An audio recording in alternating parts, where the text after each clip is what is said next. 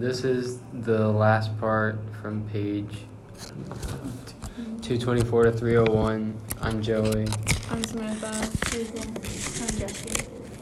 Okay. So, I guess we'll start with what happened. A lot happens in this section.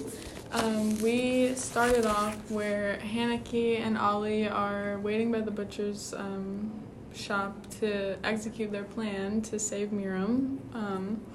So right now they were waiting for the group of people, I guess, of people who are about to be deported to come by so they could get Miriam in the camera. And something important that happens is when they're when they're waiting for the group, Ollie and Haneke kind of talk a little bit, and Ollie reveals that, because Haneke was talking about how she felt really guilty about telling Bass that he should go to war, and Ollie kind of I don't know how to say it, calms her down by saying that she wasn't the only one that talked Bass into it. Ollie did the same night after he was done talking to Haneke.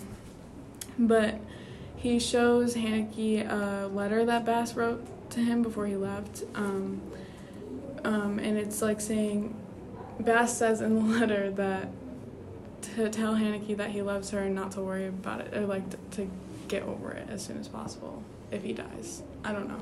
But I just think that's important because it's full circle, I guess. Haneke ripped up the letter that Bass gave her. So I guess it kind of makes her feel better that she had something from Bass. But yeah. What happens after that? Oh. When they're what? Sorry? Ollie also tells her that. Wait, is this at the point where she tries to kiss him? Mm-hmm. Yeah. Yeah. Ollie tells her that he is in love with Willem. Mm-hmm. I think that's how you say it. Yeah. And so they just have a connection because he trusts her with that. Mm-hmm. That was a plot twist. Yeah. When the after transport the transport arrives, so Ollie is in the uniform. the German uniform, Mm-hmm. and then he knows how to speak German and the accent. So he goes up to the guards, tells them that he has to search the carriages in the group, and while he does that, Haneke goes into the crowd to look for Miriam, and she does find her, kind of, but for some reason Miriam keeps panicking when Haneke tries to pull her out and help her, that she ends up just running away, and then the German officer shoots Miriam and she dies on the bridge. Mm-hmm.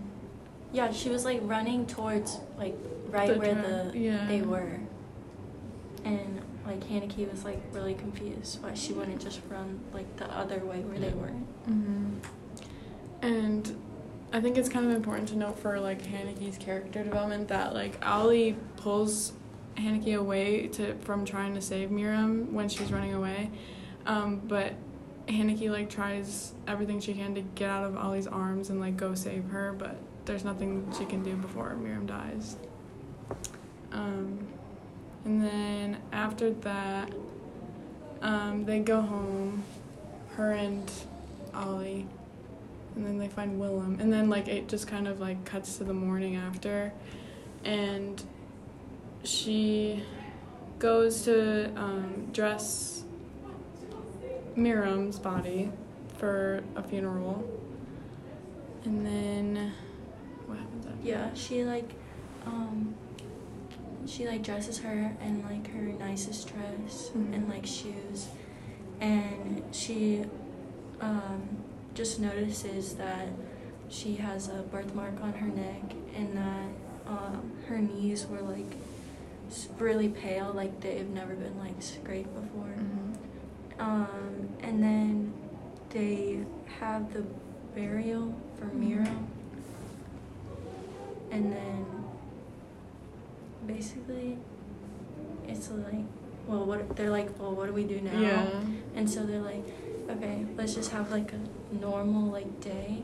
So they go for a bike ride, and Haneke like slips on ice when she's riding the bike, and then she cuts her knee like really bad.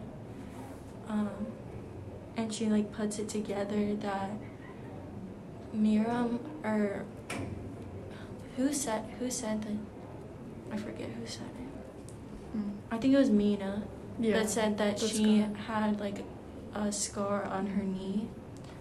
And then so like she was figuring this all out in her head, and everyone was like confused, like Ollie and Willem, they were like, are you okay? And like then she rides her bike to, where does she go?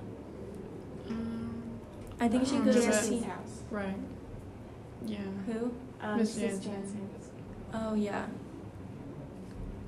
So like basically she's like putting it together that, because Miriam doesn't, because the body didn't have the scars on her knees that Yeah. Miriam had. Okay, yeah.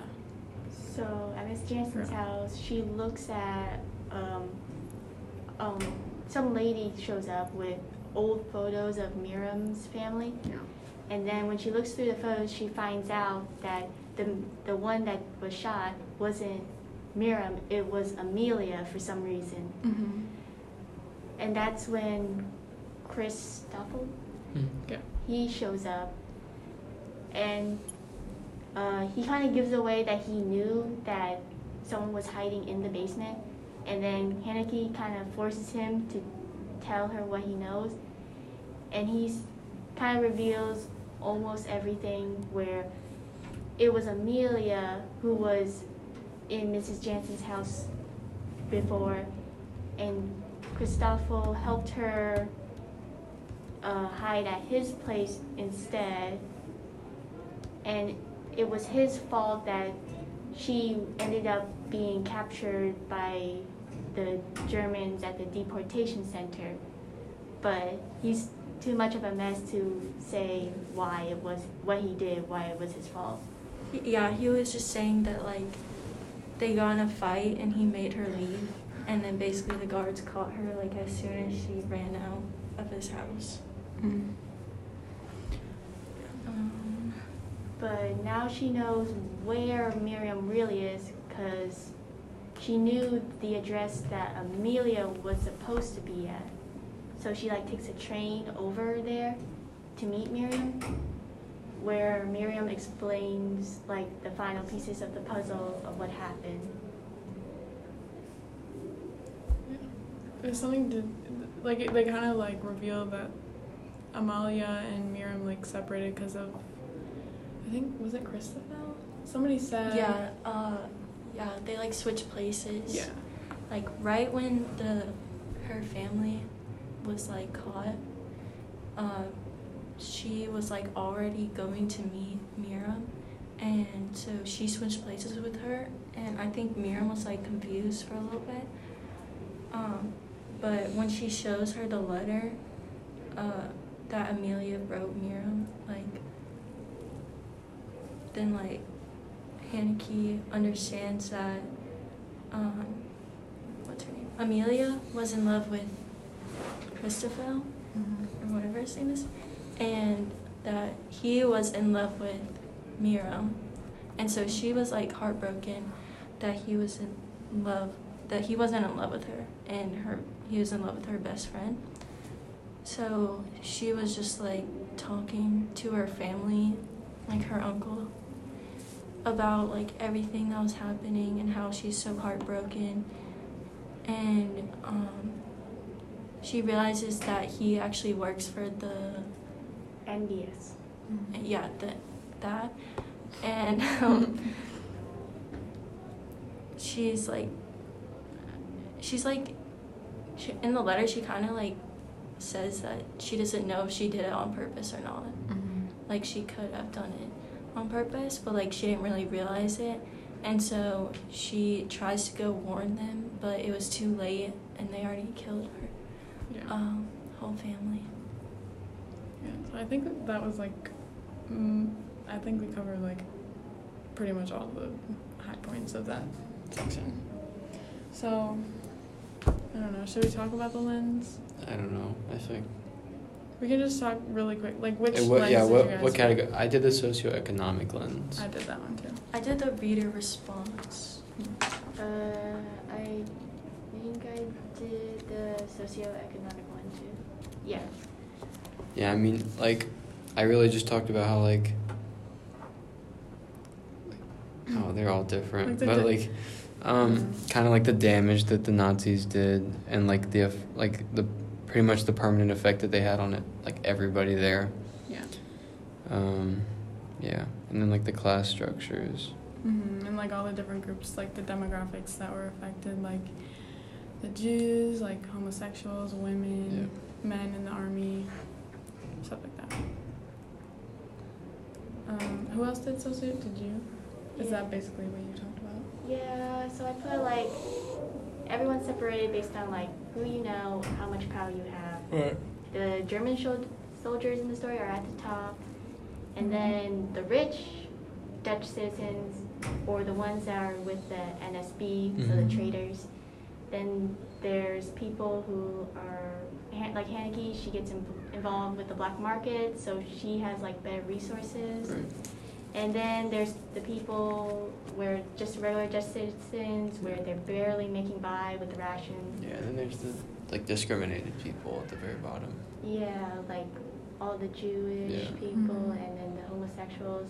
But then I thought like the resistance members were kind of outside the box because they Yeah, they just have do what they some want. power, Yeah. but they sacrifice themselves for others. And you did the reader response. What kind of stuff was that? Yeah, it's basically like relating like your life to the story, and I said that like the friendship like struggle is like very familiar to like most people's lives, because like most people go through losing like friends in their life, and I just think that like her like that being in the book helps it like relate more to like people now that aren't going through the Holocaust, obviously. Yeah. Yeah. I think that's All pretty right. much it. Did y'all like the book? Yeah. Yeah. I thought it was, The ending was kind of like, is it happy or sad? I was Yeah. kind of I was definitely confused about what was happening like through It's this a- whole section. It's a lot. But I liked it. I think the story was like. I think it represented like how the Holocaust was pretty well, like Yeah. the personal perspective. Yeah. Well, people who weren't like actually Jewish, but more like the people who were living in the Outside. cities Right. and seeing from an outside perspective. Yeah, it's a cool perspective. Yeah. Okay. Well, that was A Girl in the Blue Coat.